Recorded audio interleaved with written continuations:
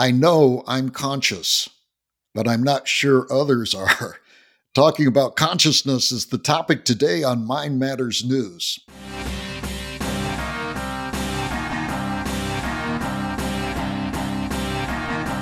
Welcome to Mind Matters News, where artificial and natural intelligence meet head-on. Here's your host, Robert J. Marks. There is a lot of research happening on modeling consciousness. Panpsychism, quantum consciousness, and integrated information theory are examples of consciousness models that have been getting a lot of press and visibility lately.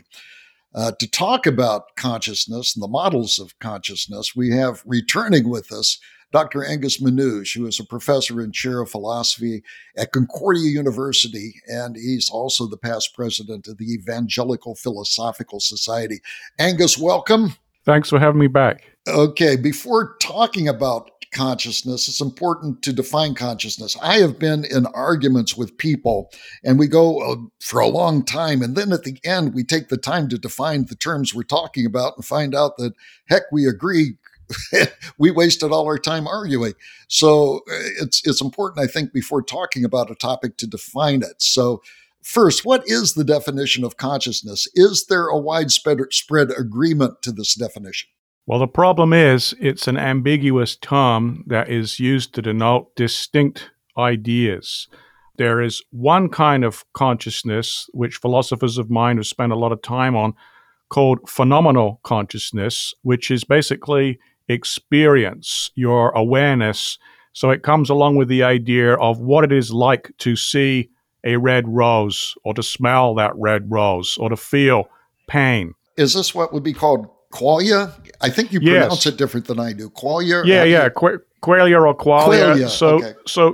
So the idea, it was once called, they once called raw feels, because there is something it is like when somebody steps on your toe, or if you get an unexpected check from someone, for example, right? There's a subjective experience that you have, and it seems to be directly accessible to you. You're aware of it. You can't really deny that you're having the experience. And in some sense, although some philosophers question this, you have privileged access to it. In other words, we take a dim view when somebody is writhing in pain if somebody else says, oh, no, you're not really in pain. All right. Of course, they could be acting, but if they feel that they're in pain, they're not going to listen to anybody else telling them that they're not, because they're aware of it directly through introspection. However, it's not the only notion of consciousness. Ned Block tried to distinguish what he called access consciousness. And here, the idea is more cognitive. It moves from experience to representational content. So, for example, if you're solving a problem in logic or mathematics, there is a content to your thinking. That content might not come with any particular qualia or subjective experience, and yet it is accessible to your reasoning. So his idea was that you could perhaps have some qualia that has no particular content. So you just sort of have a vague pain, but it's not a pain that is pointed to anything. And you could also perhaps have thoughts with no associated qualia or experiences, or you could have both. So a lot of times, when you're thinking about something abstract, you might write something. So you're thinking about prime numbers, but you actually use a symbol to indicate them. So then you would have both at the same time, but they do seem to be distinct. And then the other kinds of consciousness appear, it seems, particularly in human beings. We're also self-conscious, so that we are aware of our own awareness. You can, for example, enjoy a sunset, but you can also step back and think about your awareness. I've never thought of that. I've never thought of that. Being self-conscious is kind of a meta-consciousness, isn't it? Yeah. That's fascinating. Yeah. Yeah, and in fact, there seems almost to be no end to the levels of it. This is something actually that Hegel noticed. So, for example, assuming that we have good reason to believe that other people have minds, right? I can, first of all, I'm perhaps I've noticed you, and then I'm aware that I'm noticing you. So now I am self-conscious, but then I start to think that you're conscious. So now I'm conscious of your being conscious of me being conscious of your being conscious, and there seems to be almost no end to the levels that you could add. Thankfully, we normally don't, right? But we in principle can become aware on many, many levels. And maybe one of the most interesting is what the late Lynn Baker called the first person perspective. And she noticed that we can be aware, as it were, from the inside of what our life will be like. So when you're sort of thinking to yourself, will I cry at my son's wedding, right? That's very different than saying, will Angus Manouche cry at his son's wedding? Or using either a name or a definite description. No, I'm thinking about what it will be like to be me going through that. Mm-hmm. And that shows I have an understanding of myself persisting over time. And likewise, when we regret things that we did in the past, or we think about vacations, if such things ever come back again, right, that we are thinking about what it is going to be like for us to be in those perspectives. And we have a pretty good ability of mental simulation that allows us to empathize. We can't introspect other people's mental states, but we can, to some degree, think what it would be like to be that poor person who is suffering now. Uh-huh. I have this experience all the time. I think so much about my consciousness in this meta state that I don't enjoy life as much as I think I should. I think I'm enjoying life, and then I think, hey, I'm enjoying life. And I start thinking about the my consciousness experience, and the entire joy of the experience kind of disappears. It's fascinating. You mentioned qualia. In artificial intelligence, I use this as an example of why artificial intelligence will never exist in the general sense, where you're going to have a duplication. Qualia, for example, is our perception of the color red. And I use the example that how are you going to explain the color red to a person that has had no sight since birth? You can't do it. You can explain its properties, its wavelength, that apples are red, and other things, but the actual experience is it cannot be communicated. And if that is the case, how the heck are you going to be able to write a computer program to explain to a computer what the color red is? Qualia is not algorithmic. It can't be computed. Right. And that ties in well with the famous example of Mary, going back to Frank Jackson. He imagines a woman, Mary, in a room where everything is black and white, and she is black and white as well. And she has studied and knows every scientific fact that there is about the physiology of color vision. Trouble is, she's never actually seen anything red. And then one day she leaves the room and for the first time sees a red rose. It does seem that she has acquired some new knowledge. She knows now what it is like to see red. And it's interesting. One can get around things indirectly. So colorblind people can stop at stop signs, right? Even though they don't have a red quail, because they know what the function of that stop sign is. Yes. And they can, in a sense, talk about red things, and they know what somebody means, in a sense, when they say that blood is red, for example. But they don't have that same direct intuitive understanding as the person who has actually seen red. One of the evidences in near-death experiences is people who are blind from birth. They have the ability in their near-death experiences to go outside of their body and actually see. So they experience qualia that they have never experienced before in their life. I find that fascinating and really a strong evidence of the mind-body problem of dualism. Yeah, blind near-death experiences are absolutely extraordinary because they recount information that using color terms for colors which they have never actually seen with their eyes. And that's quite extraordinary, because it seems as if they had some kind of independent access to them. Of course, it's a difficult question. How could we know? What was it like to have that experience? Mm-hmm. That's an almost unanswerable question, I suppose. But it is remarkable that they can recount things using language that describes things which they have never witnessed. Okay, let's get back to the some of the models of consciousness here. You mentioned this in the last podcast, panpsychism.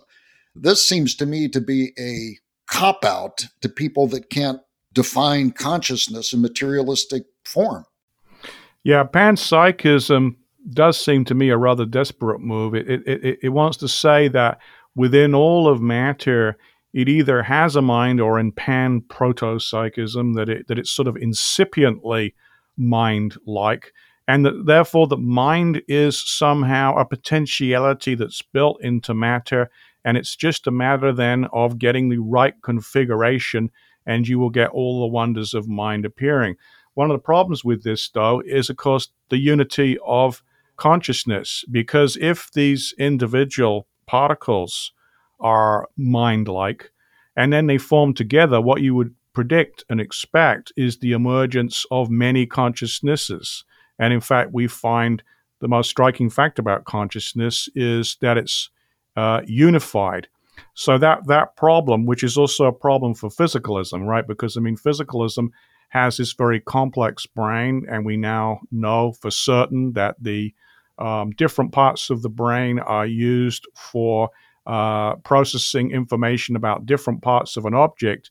And yet in consciousness, that object is one thing, like a blue ball. It's not as if there is a consciousness of blueness and a consciousness of being a ball, and they're separate from one another. There's this objectual unity. And I think that combinatorial problem is a strong problem for panpsychism, just as it is for materialism. Yeah, I think the idea of assigning consciousness to matter the same way you assign mass or energy or something like that is really stretching things. So there are still people that are really backing the concept of panpsychism, and I suppose if you're a materialist, you don't have a lot of options, but is one of your options. Another model of consciousness is so-called integrated information theory. I had a chat with one of my mathematical heroes, Gregory Chaitin, and we talked about this, and I confessed to him I did not understand integrated information theory as being popularized today by Christoph Koch. He wasn't the originator, but he's the popularizer of it. And he admitted to me, and I was kind of surprised. He says, yeah, I don't understand it either. This brilliant man didn't understand integrated information theory. In his case, he probably hasn't dug into it as much as he could. Do you know anything about integrated information theory, and do you have any opinions on it? Yeah, I've looked at it. It's a somewhat interesting approach. It admits the hard problem of consciousness, namely that from nothing we know physically can you predict or explain consciousness. So it suggests that we go about it in the opposite direction. What it basically says is that we first do an analysis of the essence of conscious experiences, and we call them, in the theory, the axioms. This is kind of where we're going to begin, and we're going to accept consciousness as it presents itself. Now, that side of it, I think, is admirable. I get disturbed by, eliminative materialists like Paul Churchland, who seem to deny that we're really conscious, or that we even have beliefs and desires. But these phenomena are there, and that's denying the facts. So he starts by accepting that there is an accessible intrinsic character of consciousness, and then from that tries to infer, well, what would the physical correlates of consciousness be like to support these characteristics of consciousness? So it's sort of like a reverse engineering project. And what's interesting too is that it wants to be a scientific account. It wants to make scientifically testable claims about what the state of the cortex would have to be in order for you, to have a conscious experience. And the idea is that it's correlated with the ability to have integrated representations of a certain kind. And, so that when you're comatose or drifting off to sleep, what's happening is that ability to form those representations breaks down, and that's the point at which consciousness breaks down. So I think it's worth following and looking into it. I tend to think, though, there are going to be some obvious problems with it. It is offering, in effect, an allegedly causal account of consciousness. But the problem is that there is nothing about those physical substrates that really gives you any reason to expect subjectivity to arise. And there is nothing about those states that really explains intentionality. So you'll see sometimes it will talk about the structure or even the geometry of these representations. I'm not sure what's being said anymore, because it seems like there are now physical metaphors being used of our thoughts. So when I think about a triangle, my thought is not triangular. And intentionality, it really doesn't reduce to anything physical for some fairly obvious reasons. I can think about the future, but the future cannot be physically causing me to think about it. I can think about the Eiffel Tower right now, and it's not causally influencing me. And I can also think about non-existent objects like elves and hobbits. So the difficulty is, even if you could find some of these causal correlates, most likely they are just preconditions. It may very well be that normally, if your brain is not in a certain state, you won't be conscious of various things. That's the kind of thing I would expect scientists to be able to give good evidence for. But there's going to be a gap between these causal preconditions for you to be conscious and explaining what it is that you are thinking about or what it is that you are feeling. There's a content there, and that intentionality doesn't seem to me to reduce to anything physical or be explained by those states of the brain. Okay. I think I have a better understanding now of integrated information theory than I did before. I read a report that Christoph Koch gave his theory of integrated information theory to an audience of computer programs who were very hopeful of a future of artificial general intelligence. And they did not like Christoph Koch's claims that this would be not computable in the near future, that we had a long way to go in the development of the future. So that's rubbing people the wrong way, I guess, in some cases. Okay, the other another model of consciousness of which I am aware is so-called quantum consciousness. I'm really interested in this because reading the works of Roger Penrose, he maintains that the humans can do non-algorithmic things. And he looked around at the entire universe and he says, where do things happen in our universe that are not algorithmic? And his conclusion was, only in quantum mechanics, when you have a collapse of a wave function to a specified outcome, do we have something which is non-algorithmic. So I don't know if this relates to quantum consciousness, but there is a theory and a lot of work done in that area. What's going on in quantum consciousness? Yeah, so the idea of quantum consciousness is that quantum phenomena don't seem to develop in the same deterministic or algorithmic way as things in classical physics, and that this might explain human creativity and free will and other powers of the mind which seem to be incompatible with classical deterministic physics. So one view in this area, you mentioned Penrose, his work is rather speculative because he's looking at quantum gravity, and those ideas have not really been sorted out and resolved to this point. But, Henry Stapp, following a particular interpretation of quantum mechanics, takes the view that perhaps what's going on is that the brain is a quantum system at the level of the ionic activity. And what that means is that there can be a superposition of possible states of the brain. Each one of them, for example, could represent a template for a different action. So you're deciding, let's say, which of 5 movies to go watch or watch at home. And there they all, these templates exist in superposition. They all have a certain probability of being selected, but no one of them has been selected. What is it that explains why in the end you watch one movie rather than the others? Well, going back to von Neumann had the idea that what's remarkable about quantum physics is that it seems that the observer makes a difference to the evolution of the system. So you can have this system where you have all of these possible states and you've got this wave function. What is it that makes the wave function collapse? Why is it that one of these states actually becomes actual? Well, von Neumann suggested that maybe it's the act of measurement.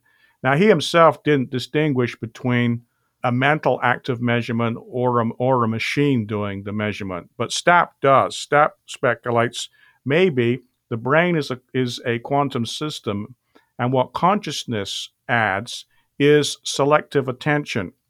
So when you're thinking of 5 things that you can do, the one that you end up focusing on and selecting is fixated, and then that ends up being the one that is realized and you end up actually doing.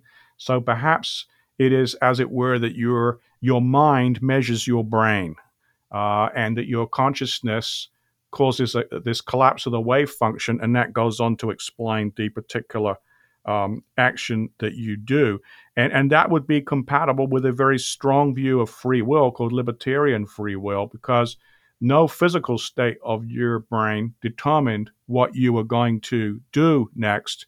It was just your conscious attention that really decided in the end which of those possible actions that you did. You weren't simply robotically forced to do it by states going on in your brain, as in Wegener's system. Is quantum consciousness rooted in materialism? Can you look at a materialistic model of consciousness, appeal to quantum consciousness, and say this is materialistic? Gosh, well, that's a tricky question. If most materialists, their paradigm is really set by older 19th century views of physical science. And so by definition, this goes beyond that. However, of course, if one defines materialism in terms of the latest theories of physical science, then you could say that, well, if physical science starts to allow a realm for consciousness, then I can embrace it. But notice what it does. It will end up, in a way, trivializing one of the big debates between dualists and materialists. Because if we allow that consciousness is something in itself, sui generis. Sui generis? Not reducible to anything else. In other words, it is something of its own type or genus. So it's analogous to in the history of physics, right, when they thought that electromagnetic radiation required the medium of the ether, and then you had the Michelson-Morley experience that showed that no, it doesn't require that. It's its own thing, and we no longer regard electromagnetism as somehow reducible to something that's mechanical. Well, likewise, what if physics will conclude finally, yeah, this is just hopeless. We can't reduce consciousness to any ordinary physical phenomena, but we just recognize it as its own kind of thing. And in fact, we need it in order to have a complete physics. Because after all, if you want that theory of everything that Stephen Hawking wants, in the end, as Thomas Nagel said, the theory of everything has to include the scientist as well as the world the scientist observes. Well, if I'm going to have an account that fully explains what's going on when a scientist measures a system, in quantum physics and deals with entanglement and all these other things. What if it turns out that account must appeal to consciousness? Does consciousness then become part of physics? Mm-hmm. If it does, then in a way, the debate between physicalists and dualists sort of dissipates, because the physical has just absorbed, consciousness. But the dualists would have won in this sense, that they would have cried uncle and admitted that, consciousness doesn't reduce to any of these other things, which is what they had been claiming for, a few centuries. Here is the big AI question. This is what I'm interested in. I know that I am conscious. Is there a way we can test for consciousness in others? And if we can, could we apply this test of consciousness in others to artificial intelligence? Can I test for consciousness in you? How would I do that? Well, it's a difficult question, but it begins, I think, with how we are going to generalize on the basis of our data. We find that all individuals naturally, as they develop as children, they develop the theory of mind, and that leads them to naturally believe that other people have minds like they do. We are also aware that we do have a mind directly through introspection, and we can see that other people are relevantly like us in every other respect. So it's very reasonable to conclude, because it's sort of our natural judgment, but because other people are like us in every other respect, to conclude that they have minds. The problem is that when you move to artificial intelligence is so different from human beings that now it is not an obvious or reliable extrapolation. So when I test your consciousness by seeing if you produce pain behavior, part of the reason that is convincing to me is I'm already convinced that you're the kind of being that could have a mind. With AI, the problem is I'm not already convinced of that. And because the system is so different than us, we run into the problem that it might produce all the same behavior. It might simulate all of the behavior you would expect from someone who is conscious. Surely it's easy to program a robot, for example, that says ow and withdraws its hand when it touches something that's hot, right? It can have heat sensors, Yes. And it can be programmed to do all that stuff. But that doesn't give me enough reason to think that it's really in pain. And part of the problem is because it is so different from me in terms of its makeup. It's different from me in all these other respects, and therefore I'm not confident that it's a reliable extrapolation. Yeah, that seems to me to be the problem, is differentiating between whether or not consciousness is being duplicated or mimicked. And I think that would be a hard frog hair to cut. I think so, yeah. And, it is an odd situation because, theoretically it could be that there is something it is like to be this robot or AI system, and yet we would be in a position of being permanently agnostic about it. That is really, it's an interesting topic, and thank you, Angus. I've learned a lot. Hey, we've been talking to Dr. Angus Manouche, who is a professor and chair of philosophy at Concordia University. We're going to have him back for one more subsequent podcast, and till then, be of good cheer.